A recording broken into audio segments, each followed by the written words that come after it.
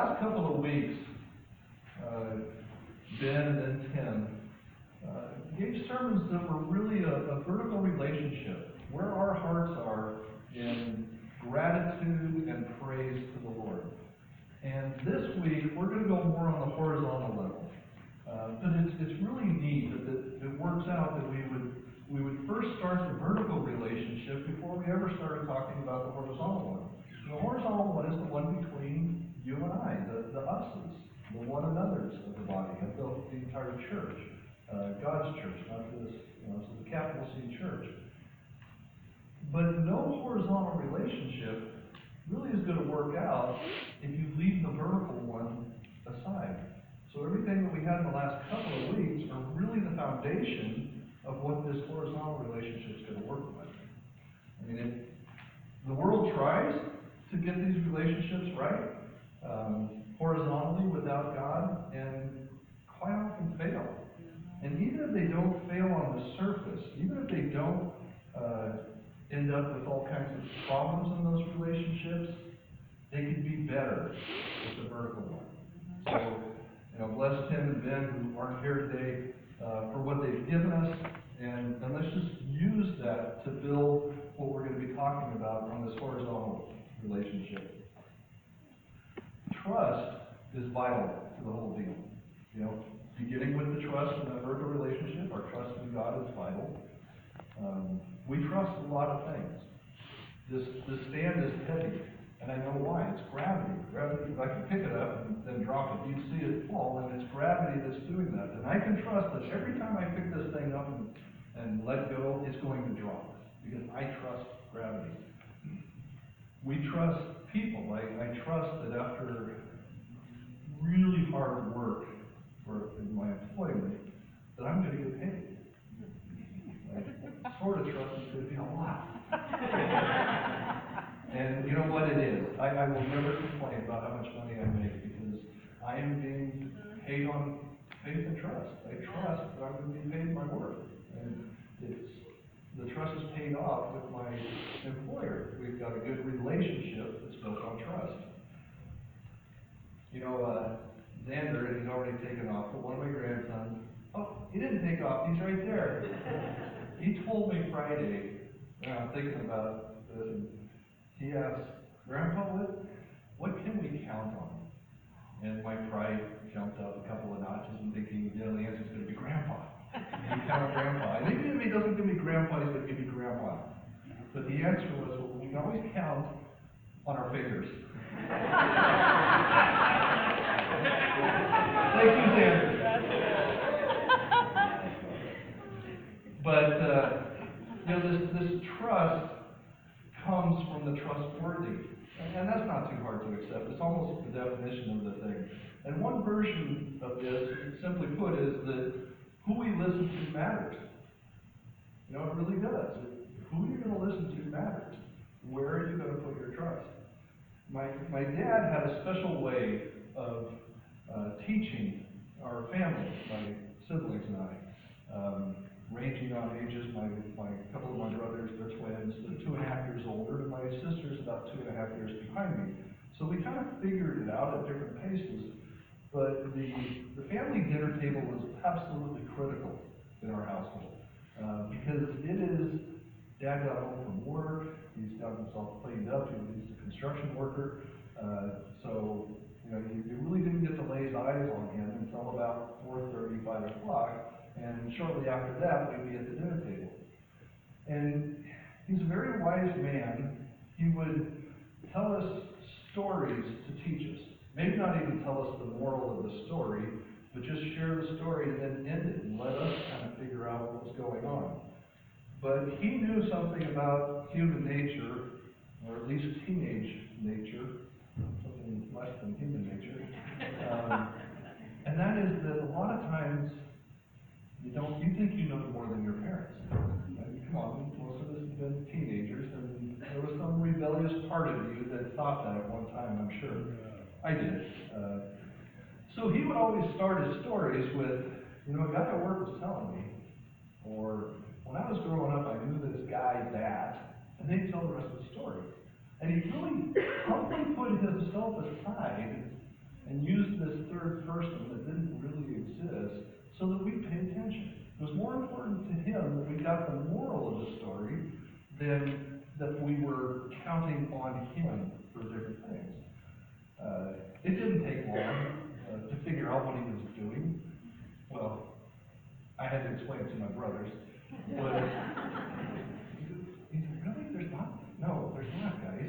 He's just saying that because you guys aren't trusting him. But by the time I figured out what he was doing, the stories didn't lose their importance because I had already developed the trust. So the trust was there to make the story trustworthy. Okay? And what we trust, or really it brings the point of who you can trust will mold what you trust. So I buy into the moral of those stories, whatever each one was, and today we're going to see the circumstances where God orchestrates a union between two people, a relationship between Jethro, the father-in-law of Moses, and then Moses, and uses that relationship to create something between the two that was even bigger, and that was to see God's leadership through the whole thing. Okay, so we'll explore this trust nature.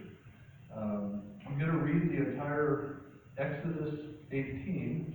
It's a little long, so if it's not comfortable for you to stand in reverence for reading this, I get it, so just go ahead and stay seated if you like, but if you can, join me. I'll read Exodus 18 in its entirety. It begins with, Jethro, the priest of Midian, Moses' father-in-law, heard of all that God had done for Moses and for Israel, his people, how the Lord had brought Israel out of Egypt. Now Jethro, Moses' father-in-law, had taken Zipporah, Moses' wife, after he had sent her home, along with her 2 sons. The name of the one was Gershom, for he said, I have been a sojourner in a foreign land. And the name of the other, Eleazar, for he said, the God of my father was my help, and delivered me from the sword of Pharaoh. Jethro, Moses' father-in-law, came with his sons and his wife to Moses in the wilderness where he was encamped at the mountain of God. And when he sent word to Moses, I, your father-in-law, Jethro, am coming to you with your wife and her 2 sons with her. Moses went out to meet his father-in-law and bowed down and kissed him. And they asked each other of their welfare and went into the tent. Then Moses told his father-in-law all the Lord had done to Pharaoh and to the Egyptians for Israel's sake, all the hardship that had come upon them in the way, and how the Lord had delivered them. And Jethro rejoiced for all the good the Lord had done to Israel, and that he had delivered them out of the hand of the Egyptians. Jethro said, Blessed be the Lord, who has delivered you out of the hand of the Egyptians, and out of the hand of Pharaoh, and has delivered the people from under the hand of the Egyptians. Now I know that the Lord is greater than all gods, because in this affair they dealt arrogantly with the people. And Jethro, Moses' father-in-law, brought a burnt offering and sacrifices to God. And Aaron came with all the elders of Israel to eat bread with Moses' father-in-law before God. The next day, Moses sat to judge the people, and the people stood around Moses from morning till evening. When Moses' father-in-law saw all he was doing for the people, he said, What is this that you are doing for the people? Why do you sit alone and all the people stand around you from morning till evening? And Moses said to his father-in-law, Because the people come to me to inquire of God. When they have a dispute, they come to me, and I decide between one person and another. I make them know the statutes of God and his laws. Moses' father-in-law said to them, What you are doing is not good. You and the people with you will certainly wear yourselves out. For the thing is too heavy for you. You are not able to do it alone. Now obey my voice. I will give you advice, and God will be with you. You shall represent the people before God and bring their cases to God. And you shall warn them about the statutes and the laws, and make them know the way in which they must walk and what they must do. Moreover, look for able men from all the people, who fear God, who are trustworthy and hate a bribe, and place such men over the people as chiefs of thousands, of hundreds, of fifties, and of tens. And let them judge the people at all times. Every great matter they shall bring to you, but any small matter they shall decide themselves. So it will be easier for you, and they will bear the burden with you. If you do this, God will direct you. You will be able to endure, and all this people who will go to, and all this people also will go to their place in peace. So Moses listened to the voice of his father-in-law, and did all that he had said. Moses chose able men out of Israel, and made them heads over the people, chiefs of thousands, of hundreds, of fifties, and of tens. And they judged the people at all times. Any hard case they brought to Moses, but any small matter they decided themselves. Then Moses let his father-in-law depart, and he went away to his own country.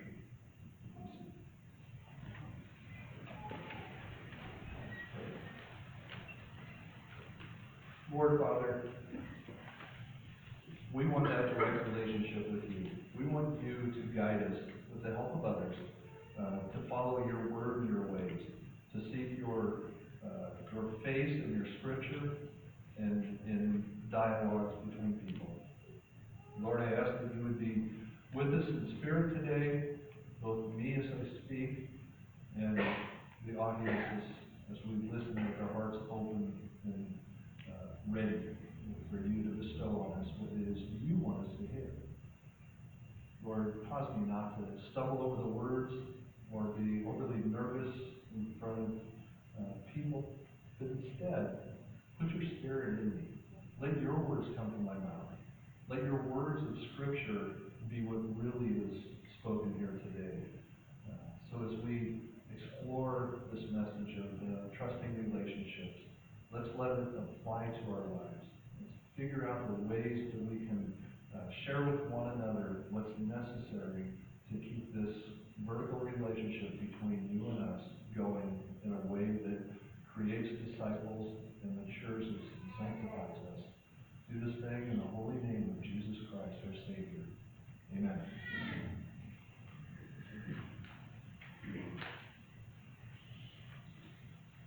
So the content of all of that, Exodus 18, can be summarized as God uses an interaction between Jethro and Moses to, if you've got your outline, let's cross off that word save. That's really something that needs to be held for the work that Jesus Christ has done. And Jesus wasn't present in this scene. So really speaking of Jethro as being saved would be an error. And instead, just cross that off and write convert. It's a much better descriptive word of what was going on. So God uses an interaction between Jethro and Moses to convert a pagan and to lead a nation. Setting up the scene, back in chapter 4 of Exodus was the last we heard of Moses' family. Moses respectfully went to Jethro and requested that he be able to go to Egypt, back to his people.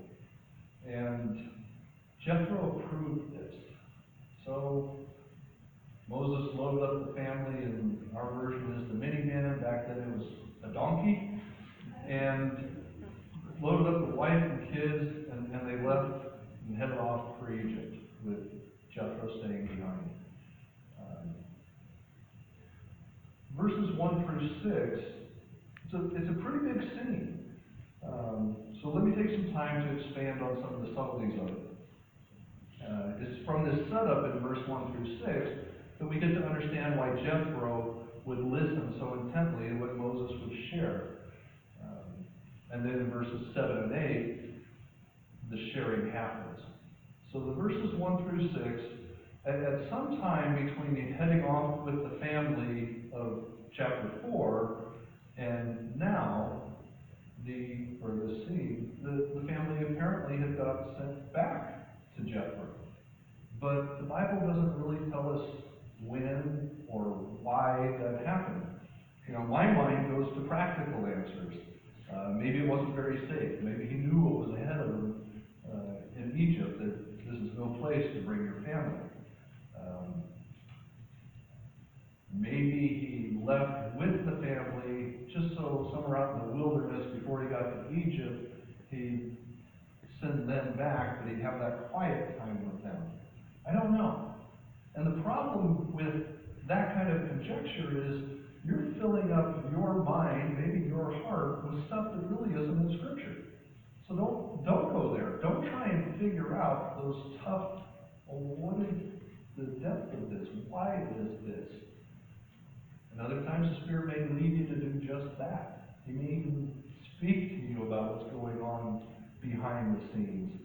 But what is clear here is that it happened. If it were more important to know why, I think it would be here. But what he does make clear, the bigger point, is that Jethro brought the family back to Moses. So that's where we'll take off. And then he's also got this little dialogue about the names of the sons. They have a special meaning. I mean, these names were given based on where Moses was at the time of the birth of the boys. So the first kid, Gershom, presents the feelings of Moses that he was a sojourner, a stranger in the land, that he just didn't feel very comfortable. He was an alien. The second son, Eliezer, his was a lot more hopeful. His was that of my father's God was my helper. So together, we get a glimpse of the mind of Moses where he is now, but we also see the state of Israel. They were aliens in a foreign land, but they also knew that they had God as their helper. It's kind of wrapped up in a nice little bundle of not just Moses, but all of Israel. And don't we have the same situation in our journey of acceptance of Christ in the kingdom? We start in a place we don't naturally belong, sojourners in a sin-fallen world that we weren't really designed for. And we escape that shackled life with the help of God in Christ. So we're sojourners, and we're depending on God. Today we have the good news. And we're about to see how Jethro is going to receive a similar opportunity. The opportunity to know the one true God as he spoke to Moses. In verse 6, we see that Jethro sent word that he was on the way with support of the boys. Again comes a nagging question, but the answers do relate to the whole trust issue. Therefore, I'll take some time to try and answer what I believe the Scripture does show us. How is it that Jethro knew when and where to go? Well, in Exodus 3:1, Moses was tending to Jethro's flock on the west side of the wilderness and came to Horeb, mountain of God. So Horeb, which is where Israel is in this scene, was in or near the region of Midian. I don't think Moses would have taken Jethro's flocks and gone for a 3-month journey just to go find pasture land. He was in the territory. Secondly, Moses' first encounter with God while shepherding near Horeb suggests to us that a trek to Mount Horeb is not an out-of-the-question journey from where Jethro lived. So he's got the ability to get there. So we've got proximity in the first example, we've got the ability in the second, and then we're looking for a reason. We know the promise from God to Moses that he would return to Mount Horeb, and this is from the burning of the bush scene, and Moses related that story to Jethro when he asked to leave in the first place. So Jethro heard of this return to Horeb of Israel, and it seems to be coming true. So he's got this reason to go check it out. So he's got every good opportunity and reason of when and where to go. If Jethro needed more prodding to find Moses, some evidence provided by what I call the local newspaper of the time, travelers, probably merchants, telling stories, they would help Jethro figure out what's going on out here. And the headlines, taken from the few chapters before this, you remember watching these film noir movies where Spencer Tracy or Clark Gable or one of those types would be the newspaper editor, sleeves rolled up, and press has to go out and make that first edition, and they'd show you the spinning newspaper, and then finally it would stop and you'd see the headlines, and that was a way of telling you what was going on. Well, the headlines then might read, Israel swamps Pharaoh at the Red Sea, because that was part of the past. And that'd be a pretty impressive thing. Really? Egypt being crushed by little old Israel? Wow, that is huge stuff. And the chapter just before this, Israel went up to battle against Amalek. And that banner would be, Banner Day as Israel defeats Amalekites. Big news in the territory. Amalekites were kind of a pain in the rear end for everybody. And Israel took them down. Moses is the leader of a very strong nation. A nation that is starting to be feared. They took on Egypt and won. They took on the Amalekites, and it was very obvious they had God on their side. So what else is this leader Moses going to be doing to people that come in front of him? Just as likely, Jethro would have heard from travelers that, Israel is like 2 million people. So it's not like they're hiding behind bushes or anything. They're going to be seen. So travelers would have seen them, and word would get back that, hey, they're encamped at Horeb. So this is where Jethro would go to meet them. Verse 6 also displays the respect Jethro gave to Moses. Sending word he would be coming serves a couple of purposes in my mind. One of them would be simply so Moses could be prepared, hospitality nature. The second one might be a defensive posture. If this guy Moses is the brilliant captain of armies, and that's how he's defeating people, and maybe he holds a grudge because I've got his family or something like that, if I'm Jethro, I'd want an ace up my sleeve. And that ace up my sleeve is, I've got his family. I'll bring the family. So I'm not just going to announce that I'm coming and I'm bringing Zipporah and the boys. So that brings us into what the response was. And the visit, it went absolutely opposite of conflict. Moses took the lead, and he went out to Jethro, and he greeted him with a bow and a kiss. He took that fear factor out of the equation, off the table. Then the two were allowed to have a proper relationship, and they went in the tent to talk. So that sets up the circumstances of the interaction between Moses and Jethro. Jethro was warmly welcomed and now comfortable in front of Moses. So first we'll look at what the result of Jethro listening to Moses was. Then we'll look at the result of Moses listening to Jethro. But that first part, Jethro listening to Moses told his father-in-law, and when you read this chapter, I don't know what it is, 7 to 8 times he says, Moses' father-in-law, Moses' father-in-law, Moses' father-in-law. Why? My gosh, I get the point. But there was a family relationship as well. One that conveys the trust that comes, what was the word that they use often? I'm not going to pull it back.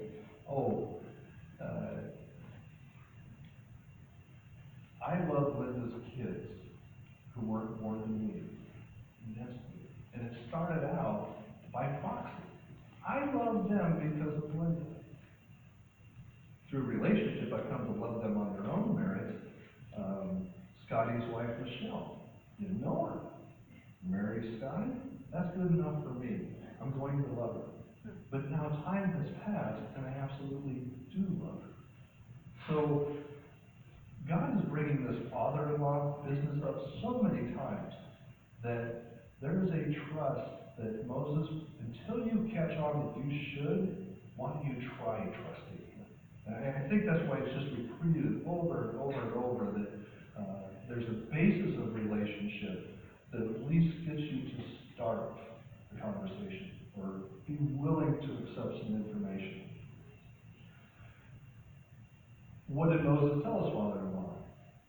He told him all the Lord had done about Pharaoh in Egypt, about hardship, that they didn't have anything to eat and God fed them, they didn't have any water, but it came out of a rock.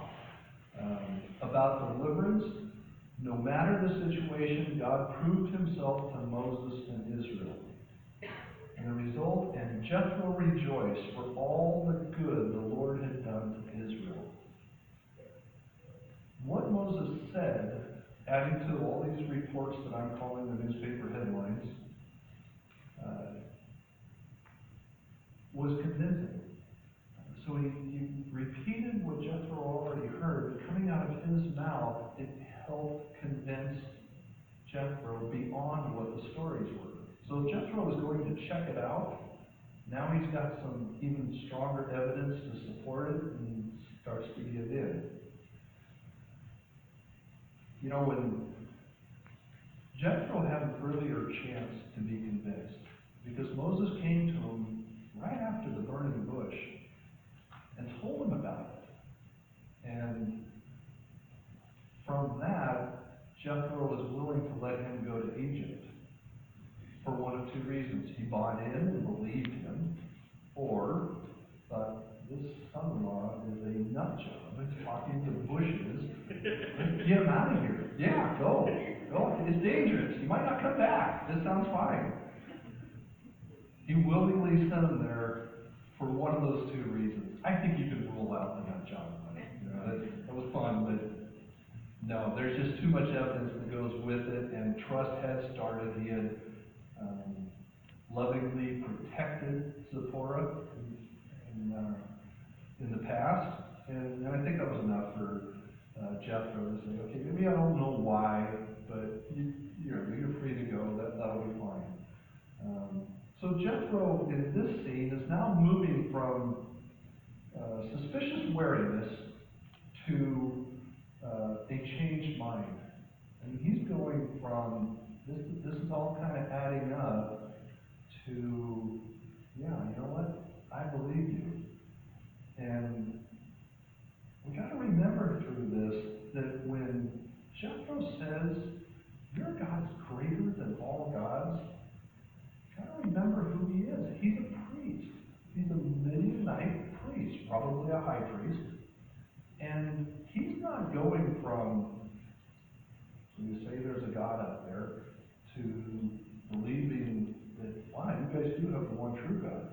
That would be quite a leap and really an amazing conversion. But this is even bigger. This guy is a priest believing in specific gods. His life is based on his belief system. And Moses is turning it around, and Jethro buys in. He takes it all on hook, line, and sinker. Yes, this is the one true God. An amazing conversion.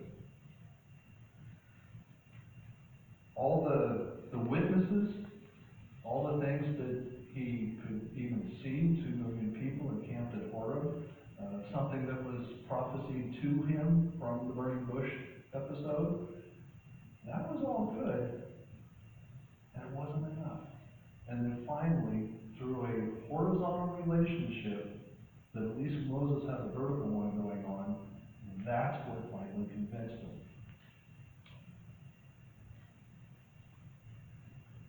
And all that was because Moses was able to wrap up in a tiny, nice, tidy bundle what God had done for Israel.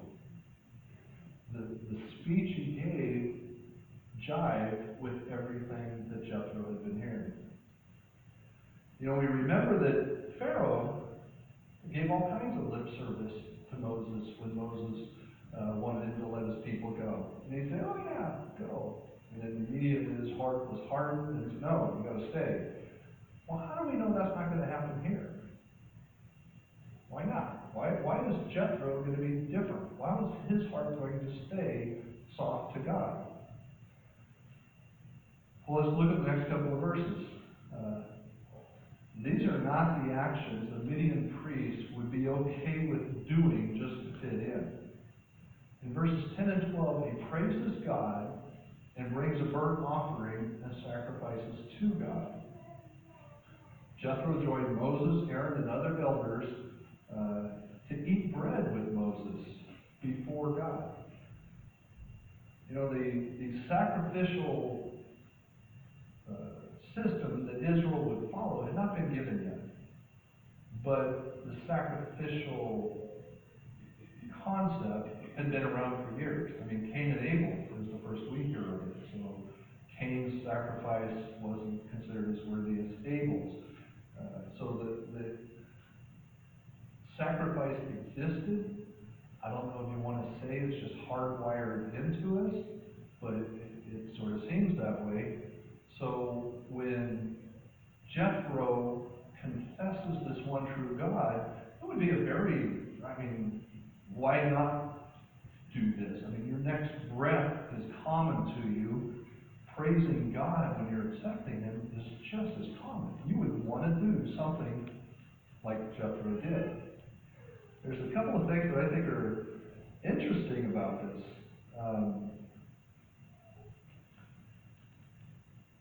They ate bread.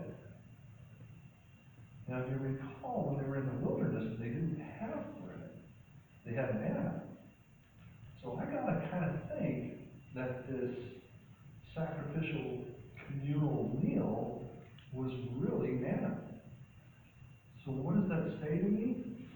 It says that not only did Jethro accept God as the one true God, and with all these elders and Aaron and of course Moses eating with them, speaks to Israel accepting Jethro. So Jethro's accepting God, Israel's accepting Jethro.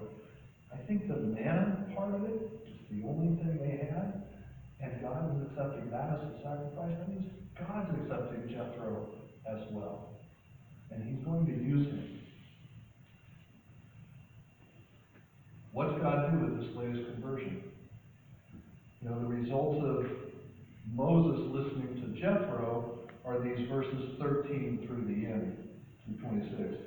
And basically, he's telling Moses, you're spending way too much time in this judgment system. You're going to tucker yourself out.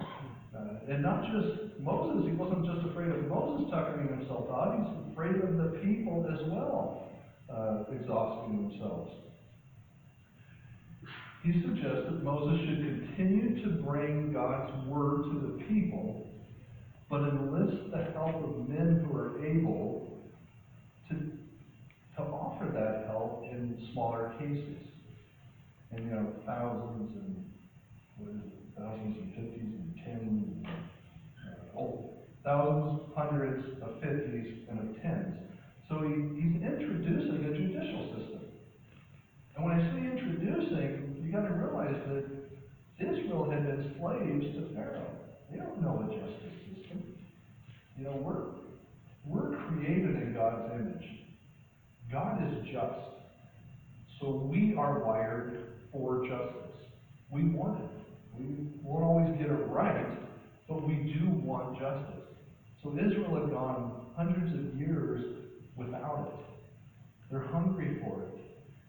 They don't know how to start it. They're all bugging Moses endlessly to say, inquire of God for us, of us. Inquire of God for us. I think my neighbor took my lamb. Go see what God has to say about it. These are the smaller things that would be exhausting to Moses to have to inquire of God of all those things. And with a few million people, there just aren't going to be enough hours in the days. So Jethro, a recent convert, brings a system to him. Says, this is what you ought to do. This will give you the opportunities. And it is a great blessing to Israel. Not because they finally have a justice system, not one that says, hey, Pharaoh said so, it's the way it is. But one that looks to God for that help and has all these people now helping. And with all those people now helping, if the case were hard enough, complicated enough, it may come all the way to Moses, just like we have the Supreme Court. But more than likely, it's handled down the traffic court.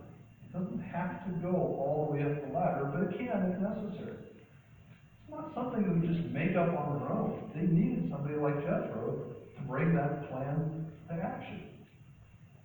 And again, horizontal relationship, vertical relationship, they needed something like God to put it through Jethro into the system. God knew they needed the system. He's using Jethro to bring it. The other huge benefit from this is now Moses is freed up to be the true spiritual leader of Israel, not just hear cases, problems between the people.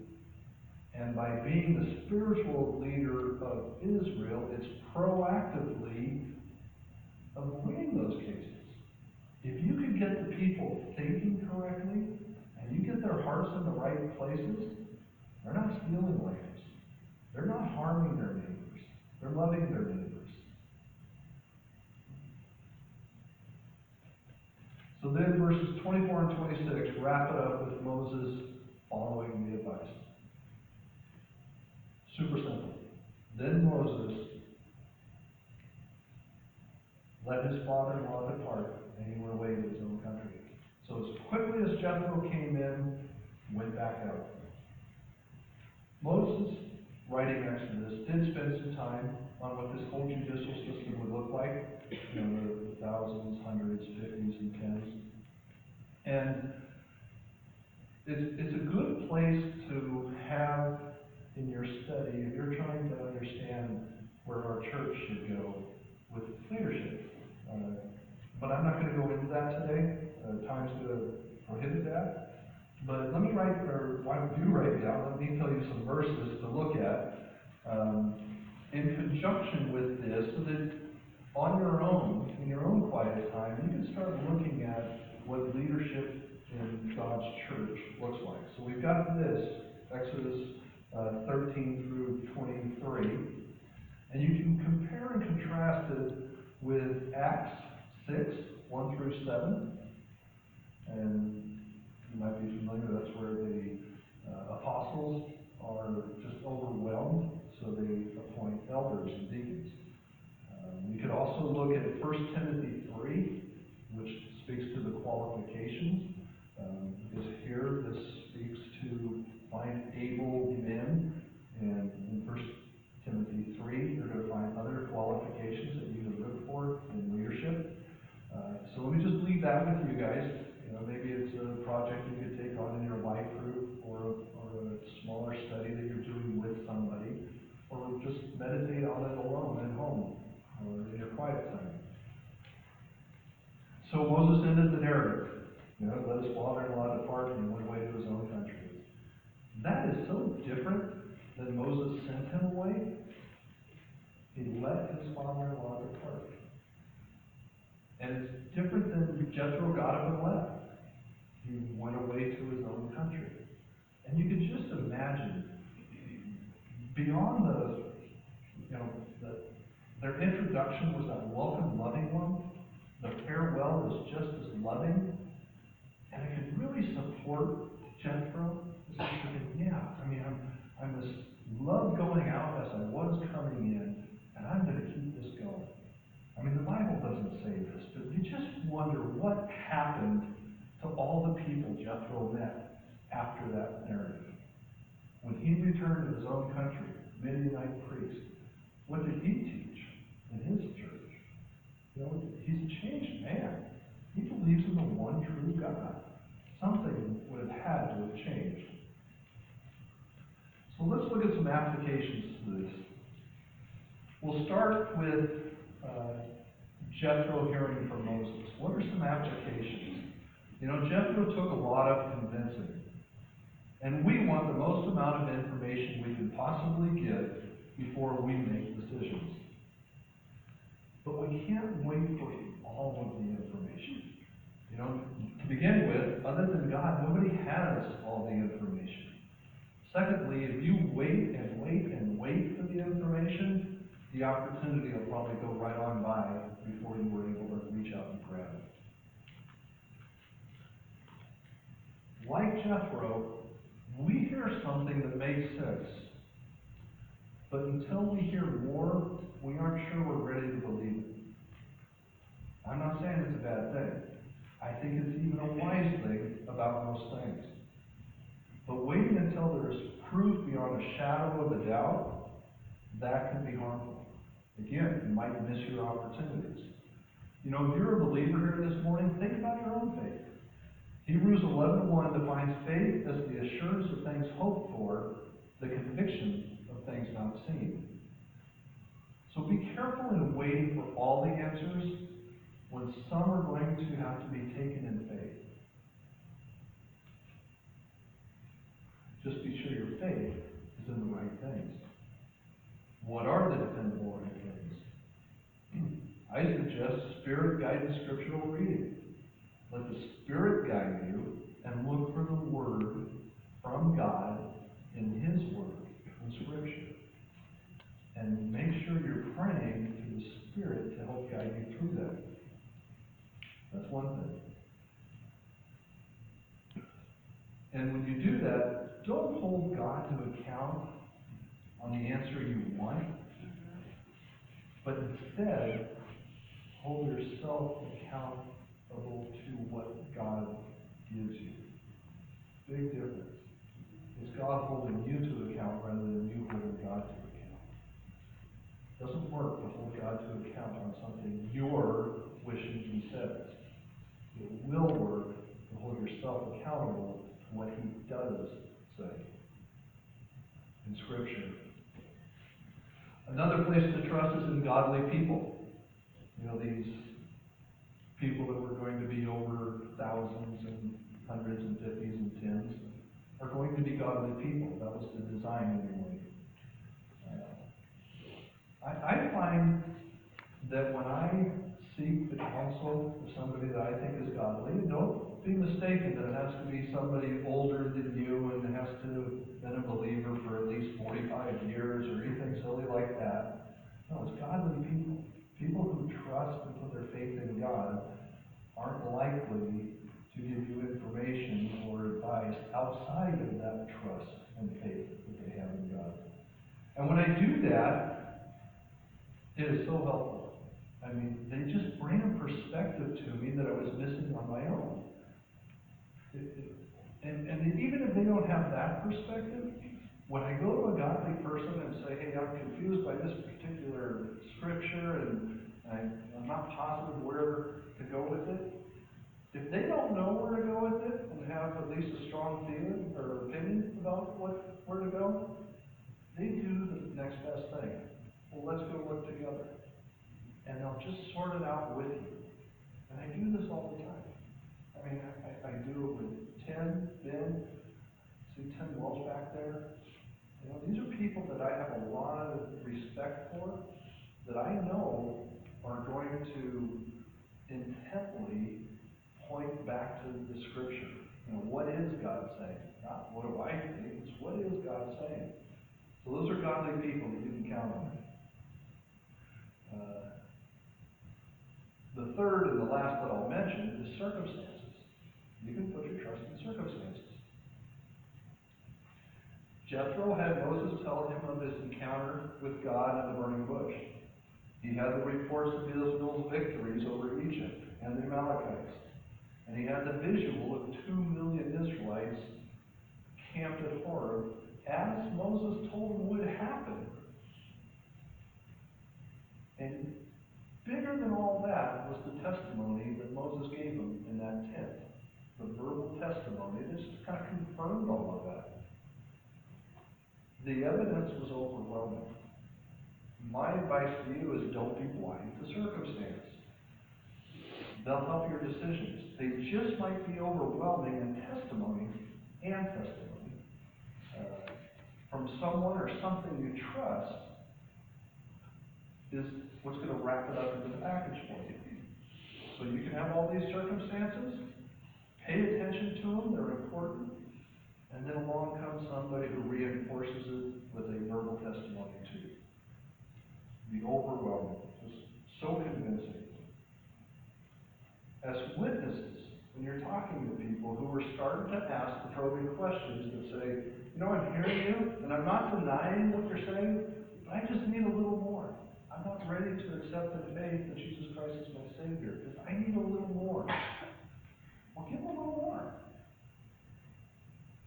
We should be thinking of a couple of things when we try and get it to them. One, have we shared the most important things about salvation?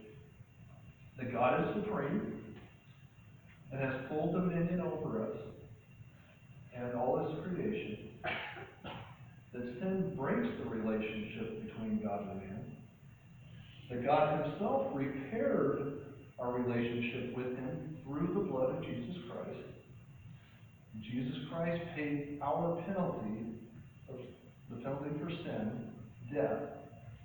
He paid that on a cross.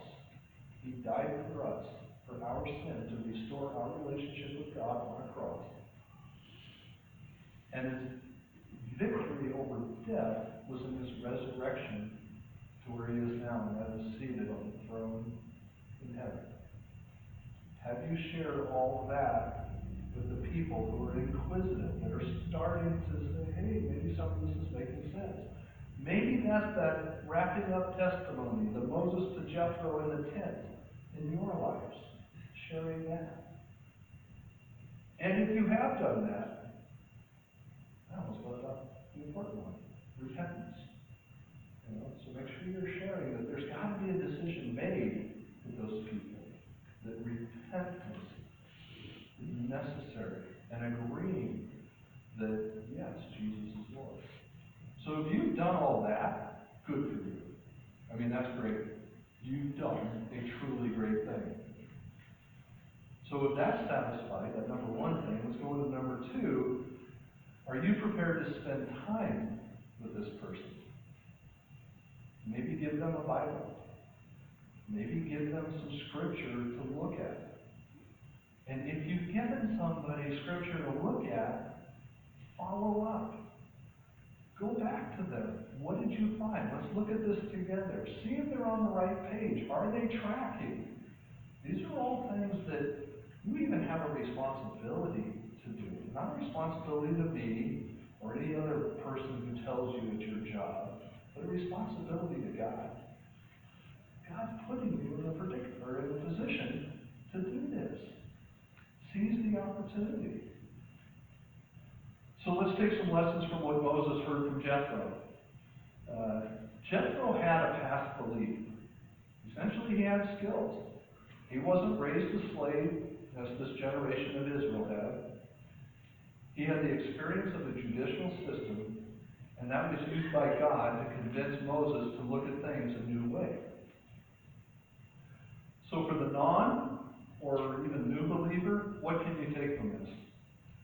Well, I would suggest you don't throw out your past. Regardless of the beauty or tragedy of your past, Jesus can or has used it. He cast from you the penalty of sin. He's washed you clean. That's no longer the issue. But what He didn't do and what He doesn't do, and I don't think He'll ever do, is erase your memory. He's going to have you remember your past for a reason.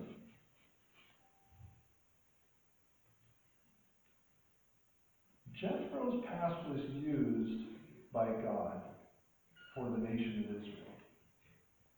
Your past will be used by God. How? Not sure. An example of what it could be is your testimony of faith. How you came to know the Lord, shared with another, maybe that little convincing element they needed so that they can start using their faith. But they had to get over the hump. And you sharing how you got over the hump might get them over the hump. For the mature believers in our body, it's sort of the same thing. You have life experiences. And they could be very helpful to the entire body.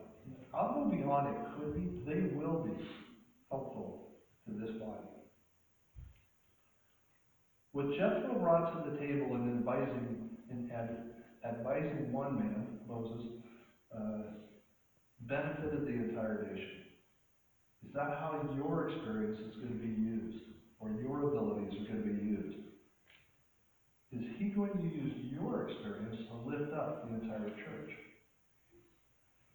Wouldn't that have been a horrible waste if Jethro didn't do anything?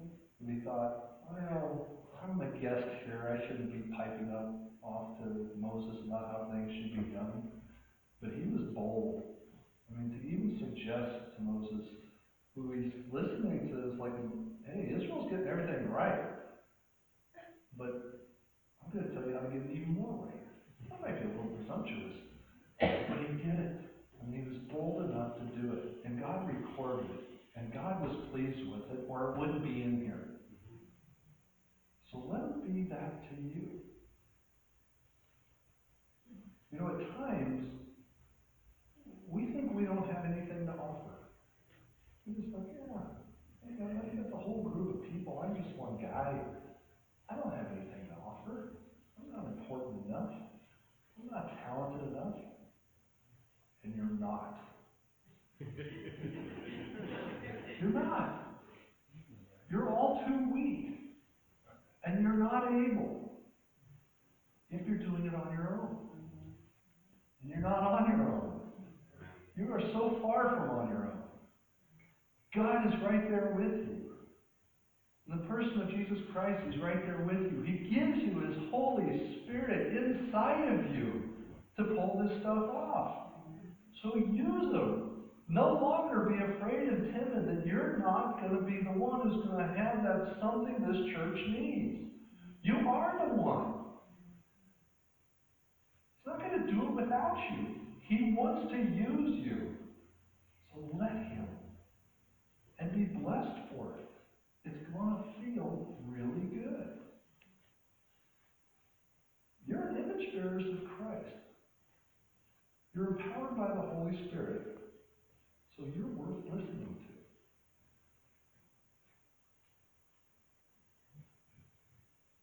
There's a purpose to how the Spirit prompts you. I can't say what that is right now. Whatever it is, He's doing it intentionally. So work real hard on listening to Him. Use a trusted ally to point to the evidence of this is the Spirit talking to you. I mean, I can think of examples, endless examples. They're real easy to spot. We're having a yard sale. Somebody thought we should have a yard sale. Wasn't me. Wasn't Ben. Wasn't Tina. Wasn't the elders. None of us thought that. Somebody tapped an elder on the shoulder and said, I think we ought to do this. Now let's imagine going forward what that yard sale might do. I know of a yard sale that was in the church that I went to called Calvary, that a lady came along and bought something, I don't know what, and she was inspired. She was a believer, but she hadn't been going to church. And she was inspired by that one moment where somebody shared with her during the selling of a t-shirt or whatever she bought, how cool it was to attend this church, Calvary. So the lady came the next week, and the week after that, and after that, and after that. And she brought talents to the church that blessed the church another level. And that's the way it works. Because somebody thought we should have a yard sale, the entire church is going to be blessed. Not just the recipients of the specified reason to have the yard sale. Yes, that's a really good reason to have a yard sale. We want to bless the stones. And they're going to have expenses through Mark's prognosis. And that'll be a really cool thing when we do that. But even bigger than that is, who shows up? Who did God deliver for you to have an appointment with, to have a conversation in the tent that says, you know what, you're believing in the one true God.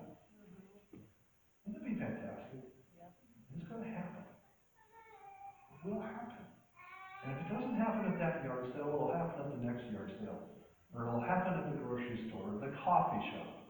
It may even happen with two people in this room together, talking about who knows what, that'll lead to God saying, good, you're finding out what I wanted, because you're willing to boldly step into a relationship.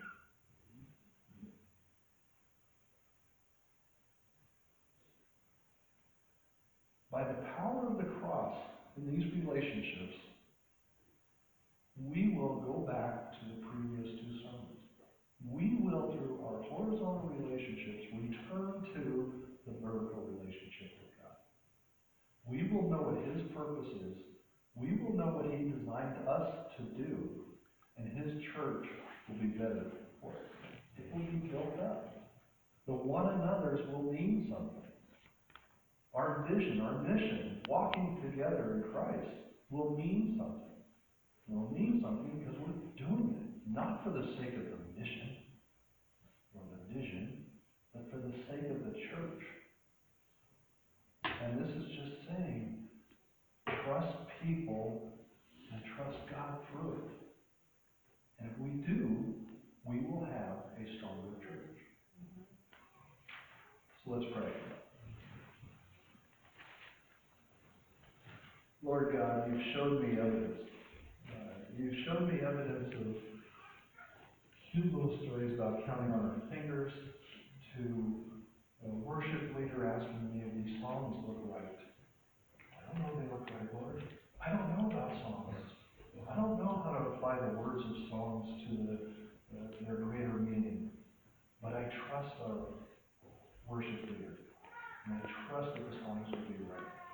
And when I heard how great thou art being sung in a cappella and just relying on our body coming together as one to sing it, it told me that trust was worth it.